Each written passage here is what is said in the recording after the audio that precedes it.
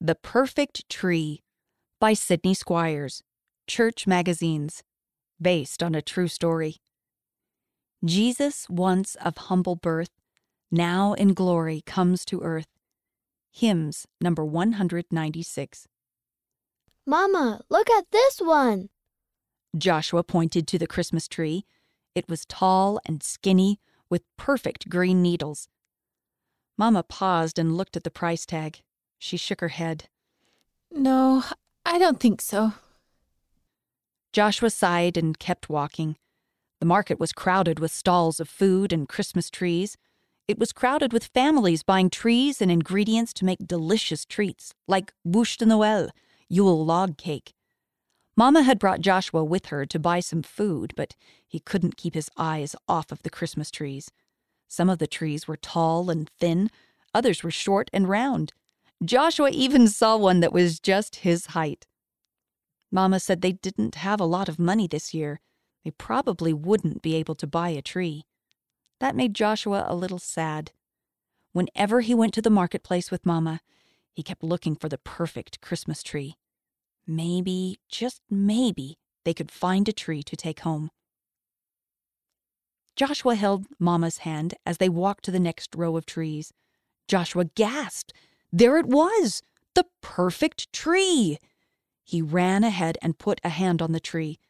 It wasn't very green. It was missing clumps of needles. It wasn't too tall. In fact, it was bent far over like an old man leaning on a cane.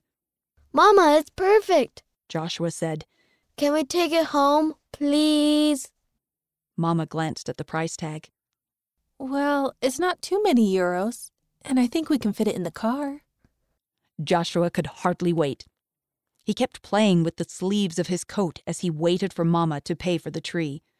Then a nice man helped them place the tree in the car. When they were finally home, his stepbrother Mathieu and Papa helped take the tree from the car. They carried the tree inside and set it in the far corner of their front room. First, we need to do the lights, Mathieu said. It was hard to hang the lights up since the tree was so bent over. Mathieu put the lights on the top. Joshua put them on the bottom. Next, they hung the ornaments. Finally, Papa helped Joshua place the star on the top. Papa plugged in the lights and put an arm around Mama. Joshua smiled at the tree. The tree's lights made the whole room feel warm and cozy. He sat underneath the tree and looked up at the brightly colored ornaments. The tree didn't look as bent over and sad now. It was beautiful. It was perfect. It's a perfect Jesus tree, Joshua said. What do you mean? Mama asked. Our tree is just like Jesus. Jesus was born in a poor, dirty manger. Our tree was poor and sad in the marketplace.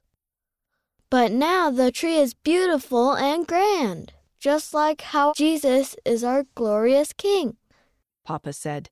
I love that. Joshua smiled. This was going to be a very special Christmas.